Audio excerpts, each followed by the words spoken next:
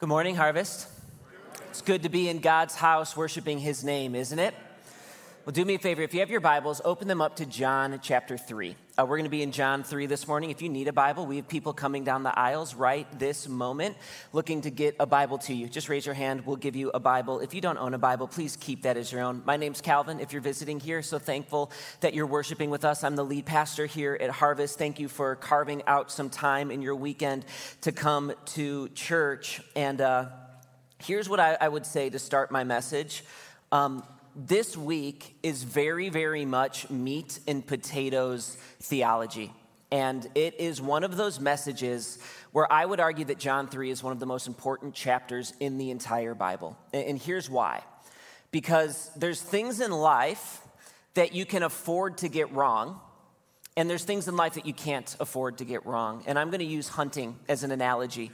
There's things in hunting that you can afford to get wrong if you're out deer hunting, and it'll be a bummer, but it's not the end of the world. Like, you can go to the wrong stand, right? And you won't see deer. You'll pick the wrong field, and you'll have a long, cold night, but it's not the end of the world. You still were outside. It's okay, right? If you're hunting and you mess up the wind direction, right? The deer will smell you from a mile away. They won't come near you. It's a mistake, but it's not the end of the world. You probably won't get a deer, but not all is lost, right? You can come out too late in the night or too early and scare the deer away. You can even miss a shot, and it's a bummer, but it's not the end of the world. There's certain things in hunting you can't get wrong, though. Like, you have to know what a safety is on your gun. You have to know how to properly load and clean your gun, because that is literally life or death. If you get those things wrong, you or someone else could die. There's certain things you just can't get wrong. Well, the same is true in Christianity. There are things in the church that Christians disagree on and can argue about and can be wrong on and still be saved. They're not salvation issues. Like, we are starting an end times class, I think, this week. And here's what I would tell you. For centuries, the church has argued, what's it going to look like when Jesus returns? What are going to be the signs? When is it going to happen? What is it going to look like? And there's a ton of different arguments and theories. And that means everyone but one is wrong. There's a lot of people that are wrong when it comes to the end times. And here's the thing. We'll find out who's right when we're all in heaven together. Right? You don't lose your salvation. You can't lose your salvation, or you're not saved because you have end times wrong, right? For centuries, the church has argued, is it free will or sovereignty? Does God choose us, or do we choose God? And here's the truth. In that argument, one side is right, one side is wrong. Or maybe I'll put it this way. One side is choosing to be wrong in that one. See what I did there? That's a theology joke, right? If you're offended, calm down. It's just a joke, okay? But at the end of the day, we will joke about that together in heaven. But what we're looking at today in John 3 is something we can't afford to be wrong on. And Jesus is going to tell us in his first teaching recorded in John what it means to be saved. We are going to hear today from Jesus, what does it look like when you're saved? That's why this is so important. And so here's what I would say. This is a morning that's worth leaning forward and pressing in on, because even though it's very meat and potatoes, we can't afford to get this wrong. So do me a favor. Can you all just lean forward a little bit in your seats? Yeah, I just like that, all right? You can sit back, but intellectually, I need you leaning in with me this morning. Let's look at John 3, starting at verse 1. Here we go. It says, there was a man of the Pharisees named Nicodemus, a ruler of the Jews. And this man came to Jesus by night and said to him, Rabbi, we know that you're a teacher come from God, and for no one can do these signs that you do unless God is with him. And Jesus answered him, truly I say to you, unless one is born again, he cannot see the kingdom of God. And Nicodemus said to him, how can a man be born when he is old? Can he enter a second time into his mother's womb and be born? And Jesus answered, truly, truly, I say to you, unless one is born of water and the Spirit, he cannot enter the kingdom of God. That which is born of flesh is flesh, and that which is born of the Spirit is spirit. So here's what's going on in John 3. A man named Nicodemus, a Pharisee, a leader of the Jews. So he's on the Sanhedrin. He's like the highest level of Pharisee. He comes to meet with Jesus at night. And some have thought that the reason Nicodemus is meeting with Jesus at night is because he's secretly listening to Jesus and buying what Jesus says, and he wants to follow Jesus, but he doesn't want the other Pharisees to know. That's what's often taught about Nicodemus. I don't think that's what's happening in John 3. Here's why. Look at verse 2. It said, this man came to Jesus by night and said to him, Rabbi, we, and that's the important word, we know that you are a teacher come from God. Do you see what Nicodemus is doing? He's speaking on behalf of the Pharisees. It appears from the text that he was sent by the Pharisees. He's speaking on their behalf, and what I think is happening is the Pharisees sent Nicodemus to Jesus to cut a backroom deal with him. Jesus has just come to Jerusalem. He's teaching with authority. He's doing miracles, but he's also causing disturbances. He's driving people out of the temple. He's verbally arguing with the religious leaders. And I think what's happening, the Pharisees send Nicodemus and they're like, cut a deal with Jesus. We see that he's gifted. We see that there's supernatural power with him, but we don't need to be his enemy. Let's figure out how to find middle ground. Let's figure out how to help each other. Let's figure out how to make this work. And Jesus instantly cuts him off. And what he says is, he goes, you'll never see the kingdom of God, Nicodemus, until you are born again. And he gives Nicodemus the first of three pictures or analogies he uses for salvation. And the first picture is born again. And you see in the text, it immediately confuses Nicodemus. And he's like, well, Jesus, I'm a grown man who's old. I can't exactly crawl back into my mother's womb. What do you mean be born again? That's not even physically possible. Okay, but Jesus is teaching us three things in this first picture of being born again. Here's the first. Jesus is telling us that in salvation, our moral performance doesn't count. He's saying everything that you've done to be a good person, to try to earn your salvation doesn't count. If you think about this, this would have been a wildly offensive statement to Nicodemus. Nicodemus was a leader of the Pharisees. He was one of the highest teachers in Israel. No man had dedicated his life more to strict observance of the Mosaic law. His life was being a good moral rule follower. That's what he did. That's where he got his self-worth. That's where he got his value. And Jesus is saying, hey, Nicodemus, you have to start completely over. It counts for nothing. Church, look at me. We need to believe this. We do not earn God's love or favor by moral effort or performance. God has never asked you to meet him halfway. Our moral performance doesn't count. And for some of us here, that's really good news. Right, it's interesting. One of the accusations the Pharisees would make against Jesus is they would give him a nickname that was mean, and they would call him a friend of sinners. And what they were saying is Jesus, if you're truly the Messiah, if you're truly the Holy Son of God, how come all of the sketchy people flock to you? Why is it that the tax collectors and the prostitutes and the people who are on the lower kind of outer edges of society, why are they the ones that you're close with and tight with? And here's why. And church, this is just a truth that was true in the day of Jesus, and it's true today. The gospel and the beauty of God's love and forgiveness is way more visible to people who find themselves in a moral crisis. Right? When our life is falling apart, and maybe it's a marriage that's falling apart, or maybe we have been exposed in an area of sin, and we're kind of outed, and we have to deal with the ugly in our lives. In that moment, it's very, very clear to us that our way is not working, that we need help outside of ourselves, and the beauty of the gospel is very, very visible and apparent, right? The sinners flocked to Jesus because it was very, very obvious they needed a Savior. Here's what I would say. One of the most dangerous things that you can be in the entire world is a nice, good, moral person. And here's why. Because if you're that, and if you're relatively successful, and if people look up to you, and if you've had no major skeletons in your closet or run-ins with the law, like if your life has been pretty stable and good and nice, it's easy to trick yourself into believing that you've done enough and that you don't actually need a Savior. It's hard to confront your sin when everyone else views you as a good moral person. You don't think you need to be born again. And I guess I just want to say this super crassly. There's going to be a ton of really nice people in hell someday. Because moral performance doesn't count. You need to be born again. You need to be transformed by Jesus. Right? This would have been offensive to Nicodemus because there is no one in this room that had near the resume of Nicodemus's morality and goodness of moral character. Jesus says it doesn't count.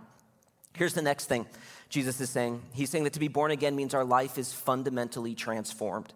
Here's what he says. He says, Jesus answered, "Truly, truly, I say to you, unless one is born of water and of the Spirit, he cannot enter the kingdom of God. That which is born of the flesh is flesh, and that which is born of the Spirit is spirit." Now, to us, this language of being born of water and of flesh and of spirit is confusing, but to Nicodemus, this would have made perfect sense. And see, again, Nicodemus would have known the Old Testament. He was a teacher of the law. And what Jesus is doing is he's referring to a famous prophecy from the prophet Ezekiel. In Ezekiel 36, God shares with Israel what salvation is going to look like for them. And he says this. He says, "I will sprinkle clean water on you, and you shall be clean from all your uncleannesses." By the way, say uncleannesses 3 times, right? That's hard. "And from all of your idols I will cleanse you. And I will give you a new heart, and a new spirit I will put within you. And I will remove the heart of stone from your flesh and give you a heart of flesh. And I will put my spirit within you." Do you see the connection there? Well, what God is saying, what Jesus is referring to, is that when you are born again, God gives you a new heart and a new spirit. You become a fundamentally different person.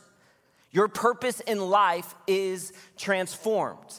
The things you love are transformed. Your identity changes. You become a brand new person. One of my favorite examples of this is in the life of the man St. Augustine. He was one of the early church fathers and probably one of the most brilliant thinkers in the history of the church. His writings are still foundational for so much of the theology that is being talked about and taught from pulpits all over the world today. And Augustine, before he was saved, he was a hedonist. And I don't know if you know what that word means, but that means he just lived for pleasure. And however he could find it, whether that was drunkenness, whether that was sex, like he just lived to feel good. And what that meant was that he had a lot of women in different towns and villages that he would have casual sexual relationships with. Well, shortly after he was saved, Augustine traveled to a different village and he was doing some teaching, and there was a woman there that previously he had had a romantic relationship with. So she comes and approaches him and kind of does what they always would have done. She came and she's very flirtatious and she's advancing on him. And when Augustine saw her, he was warm, he was kind, he was gracious, but he repelled all of her advances. And so she was kind of confused, like what's going on? And as she turned to leave, she had this thought come across her mind, well, maybe he doesn't recognize me. Maybe I got my hair cut. Maybe he, just doesn't recognize who I am. So she turns and loudly says, "Hey, Augustine, it's me." And he responds, "Yes, I know, but it is no longer I." I love that. You see, Augustine, because of his salvation, he is transformed as a person. The things that he lived for, he no longer lived for. His life used to be marked by a lack of self-control, but now it's marked by self-control and purity and wanting to honor the Lord with his body. There's a fundamental transformation. It's interesting. Some of you guys might have a similar testimony to me. I was a church rat. I grew up, and my folks have been involved in the church as long as I have been alive. My dad was an elder at the church I grew up in. My mom led children's choir. She taught Sunday school. Both of my folks were in choir at church, right, with the robes and everything. One of the things my dad really wanted to do when he planted this church was sing more on stage, and we never let him. You're welcome. You guys can thank me for that later with a letter or something. But we were at church all day Sunday for Sunday night church. It was part of our lives. So by God's grace, I came to salvation at a young age. I was 5, 6, 7 years old, somewhere in there. And listen, have there been times in my life where my sin was made very clear before me and there was repentance and turning from it? Yes. Has the Holy Spirit moved in my life where I felt his presence and felt his power? Totally. But it was something that I was saved when I was young, and I've walked with the Lord for most of my life, all of my adult life. And the interesting thing is some of my best friends, they didn't get saved until they were adults.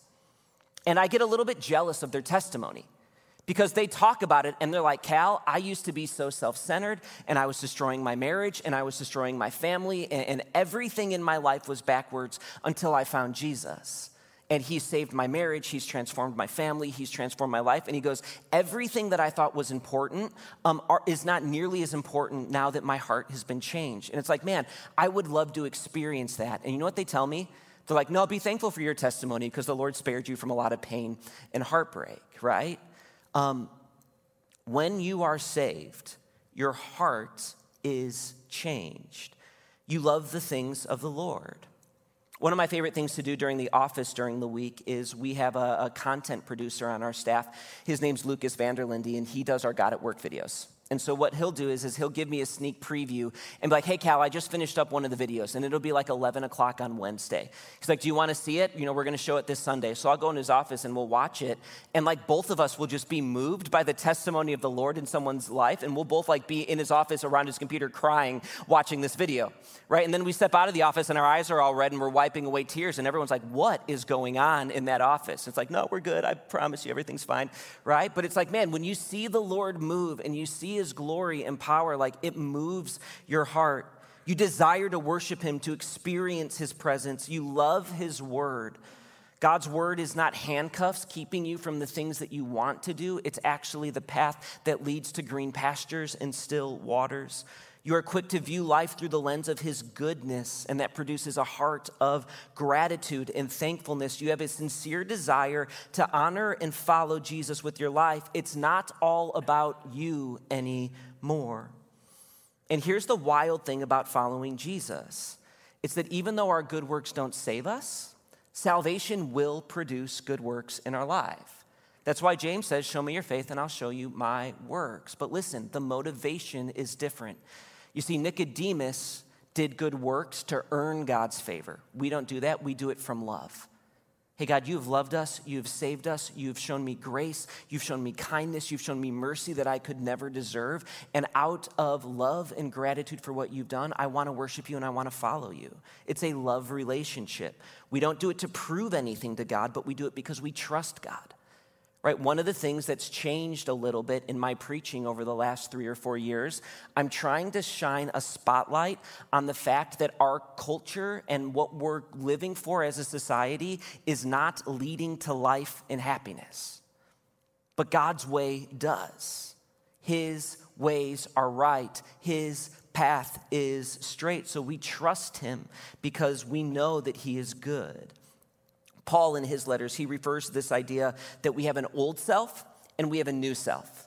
And when we're saved, God gives us this new heart. And what discipleship is and growing in maturity in Christ is we live out in more and more of our new self. And our old self, which is our pride and selfishness and sin and rebellion, that becomes less and less. And one day in glory, it will be gone. But church, I need you to hear me right now. We can't get this wrong. If you are here and you still believe that you have to impress God, or that you're somehow in God's debt, or that you've got to earn something with God through your actions or performance, that might be evidence that this transformation hasn't happened yet. We do it out of love and out of trust. Then here's the third thing Jesus is saying. He's saying salvation is the result of pain and suffering. Right, he uses birth because in birth there is pain and suffering. I was talking with Janelle Lopez, our children's ministry leader, this week, and we have a child dedication class right now, and then we have our dedication service in a couple weeks, and we have 25 families dedicating new babies in our services on that weekend. And I was joking around with her, being like, wow, it's like COVID ended and people realized they liked each other again. Now 9 months later, we're like swamped with babies, right? And here's what I would say. Those 25 babies, they weren't delivered on a doorstep by a stork. You realize that, right? Like those babies came into the picture because there was a labor process that was extremely painful. And there was a mom that bore their weight and suffered and bled in order that they may be born. Last week, I was hanging out with my family, my wife and kids, and we were in the hot tub in our backyard, and it was me and Mary, and then our 2 girls, Nora and Ashley, they're 12, Bo is 9, Judah's 8, and we're just hanging out talking about the week, not really talking about anything, and all of a sudden out of nowhere, Bo, my 9-year-old, goes, hey, Dad, aren't you so glad you're not a girl? And I immediately see my girls snap their head, being like, what are you talking about? And I'm like, Bo, what do you mean? And he goes, dude, Imagine having to have a baby. Just brutal. And I was like, well, you're not wrong, but you need to learn to read the room a little bit. You're not winning yourself any friends in this moment, right? But like, if it's obvious to Bo, like, it's because it's painful. Did you know that Jesus uses childbirth as an analogy for his death on the cross? Did you know that? In John 16, he says this, he says, when a woman is giving birth, she has sorrow because her hour has come. But when she has delivered the baby, she no longer remembers the anguish for joy that a human has been born into the world. So also you will have sorrow now, but I will see you again, and your hearts will rejoice, and no one will take your joy from you. Like, it's interesting that Jesus viewed his death as like, man, I'm going to bear the weight of sin. I am going to suffer and bleed and die so that we can be born again. It's a gift for us that's free because Jesus paid the price. It's because of his life and death that we can be born. Here's the next one. The next picture he uses is that of wind. Look at verse 7. He says, do not marvel that I said to you, you must be born again. The wind blows where it wishes, and you hear its sound, but you do not know where it comes from or where it goes. So is everyone who is born of the Spirit. So the next picture he uses is wind. And Nicodemus is like, what are you talking about? And here's what Jesus is driving at. It's very, very simple.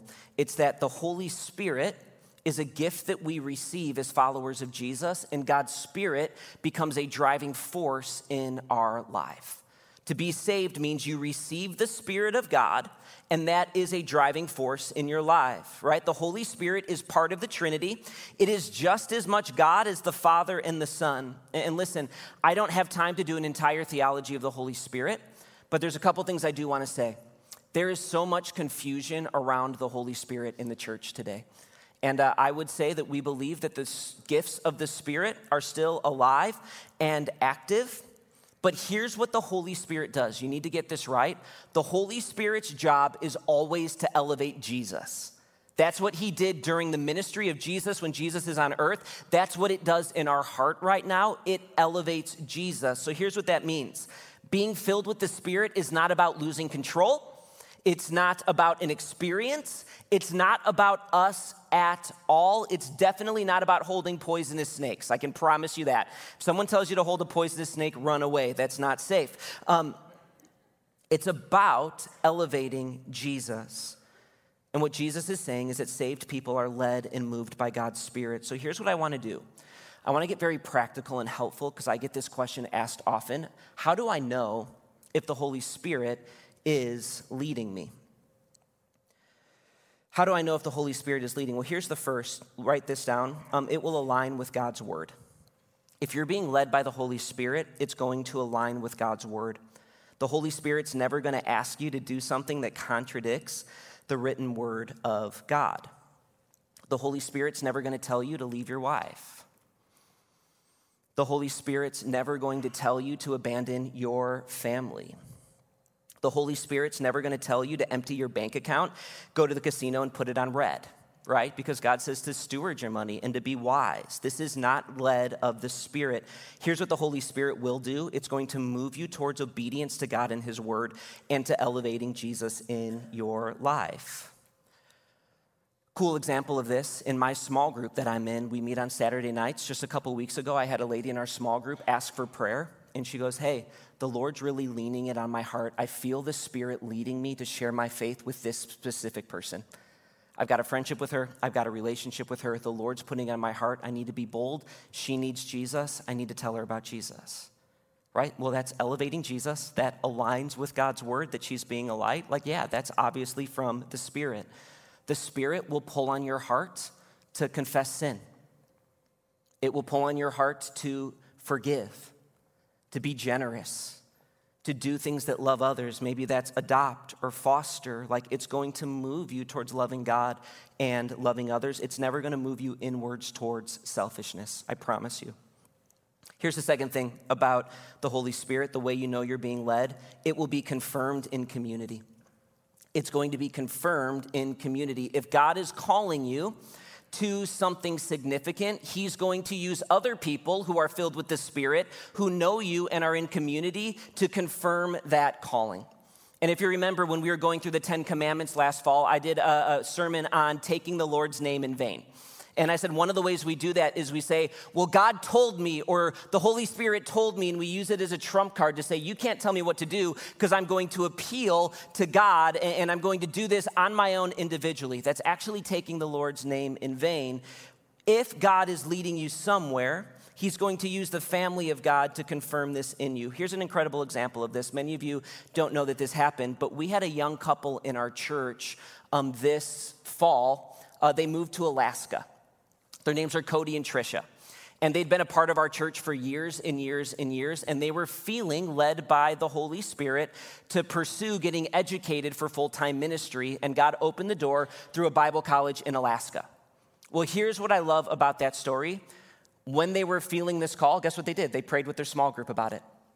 And their small group affirmed this calling in their life. And then they met with elders and pastors and leaders and were like, do you see this in us? And it's like, well, you're faithful in ministry and you're serving and God's using you. We affirm this in you. And even the last weekend they were here, they came up forward and we prayed together. And it was something that they did where the Lord was moving them significantly, but they had the humility to not be islands or isolate themselves. They did it in community because they trusted God's Spirit would work through that. But here's the third. If the Holy Spirit's leading you somewhere, God will open and close doors. I am a big fan of walking through wide open doors. If God's calling you to something, He will make a way for it. I think so often we want to get to the finish line of what we think our lives should look like right now. And so what happens is we get frustrated because we keep banging our head against the same closed door over and over and over again because we're more committed to our plan for our life than what the Holy Spirit's plan is. Like, we need to trust that God is in control, that in the process of waiting, He is working on our heart. He is accomplishing His purposes and plans wherever you are right now. I've had both people inside of our church and outside of our church just call me out of the blue. And they're like, Cal, I really love Harvest, and I really think the Lord's asking me or wanting me to come be on Harvest's staff in a full-time pastoral role. And my answer to them is always the same.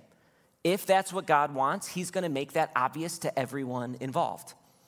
Right? He's going to open up a role. He's going to confirm that in our elders and our leaders, and He will make that happen. Don't force the issue. Bloom where you're planted. Be faithful. Be used by the Lord in ministry in any capacity you have. And if God opens that door, it's going to be clear for everyone. So, church, if I could give you just a little bit of pastoral advice right now, I need to say this. Please guard yourself against drawing hard lines with God. I hear way too often in this church, man, I would never.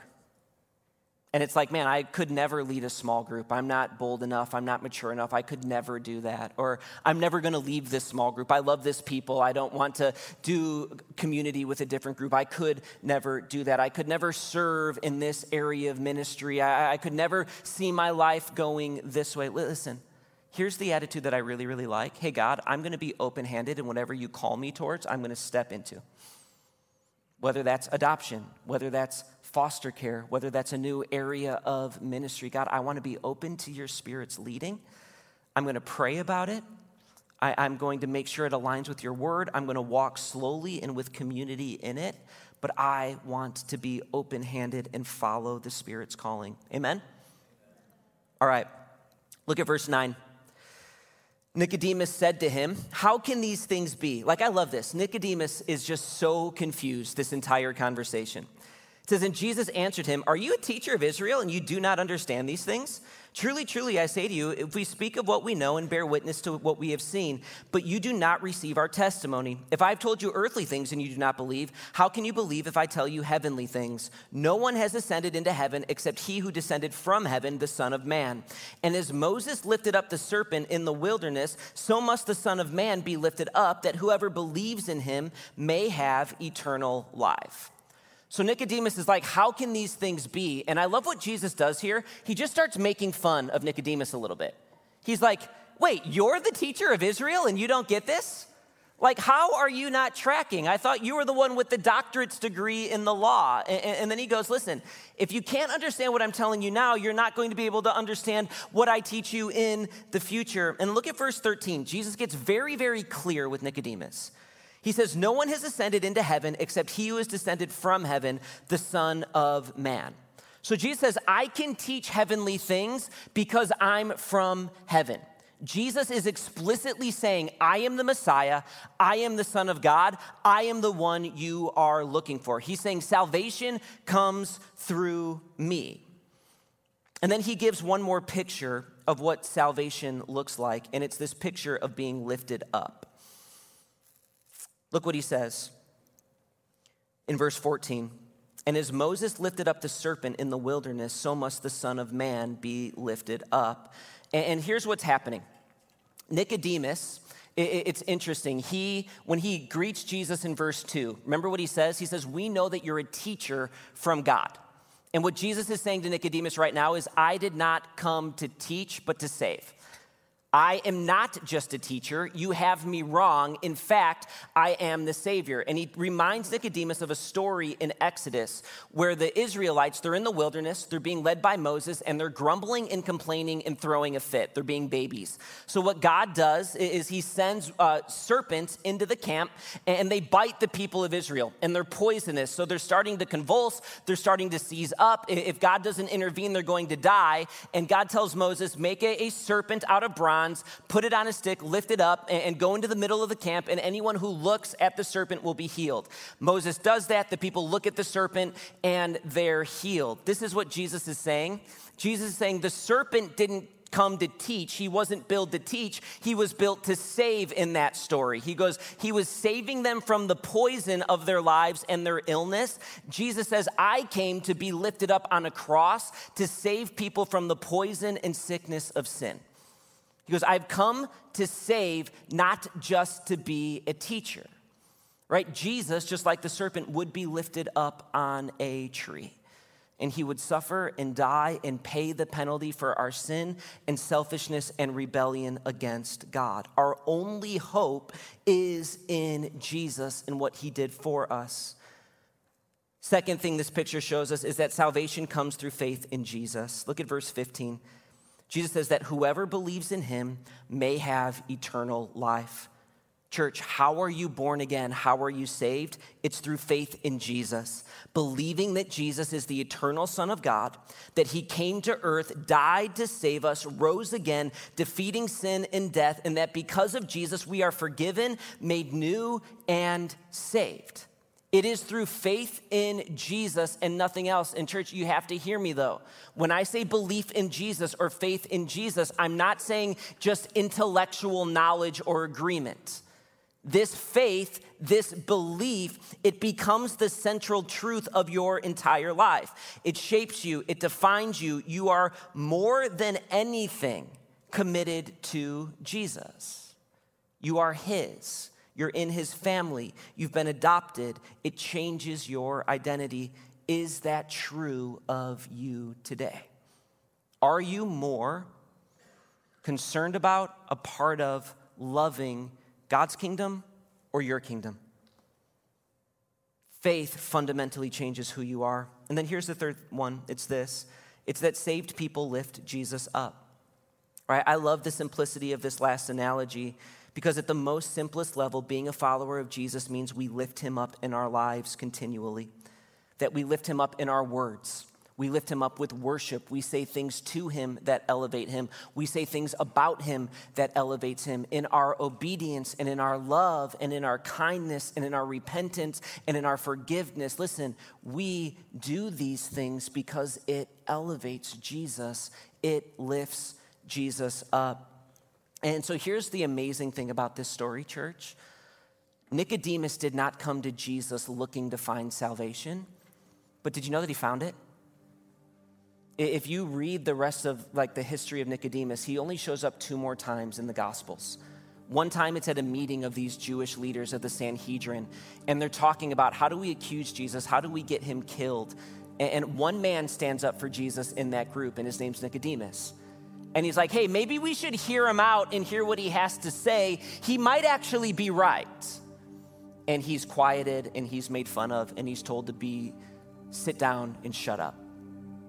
And then the other time we see Nicodemus, do you know the story? It's right after Jesus has died.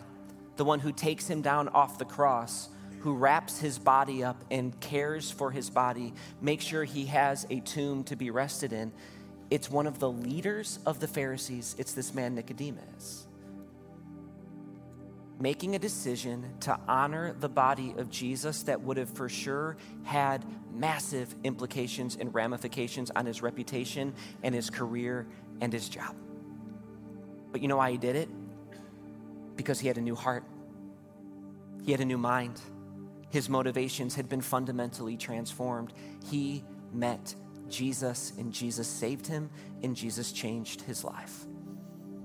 The question is has he done that for you?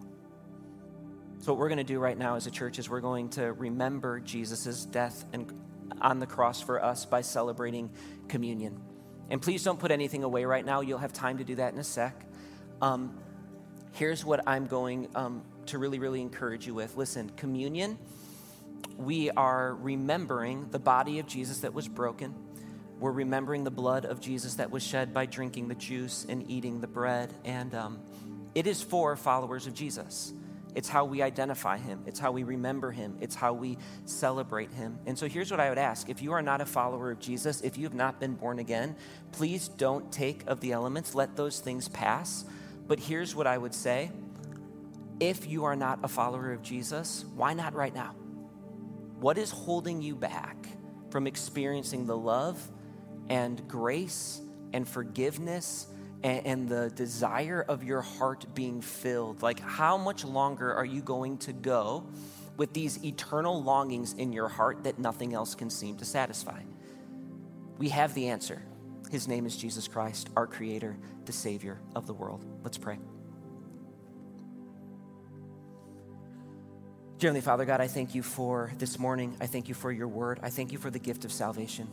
And God, I'm just praying right now that there would be hearts in this room who would make that step to call out to you and just say, I believe in you. I believe in Jesus. I trust that he is my Savior. It seems too simple to be true, but that's the amazing part of the gospel.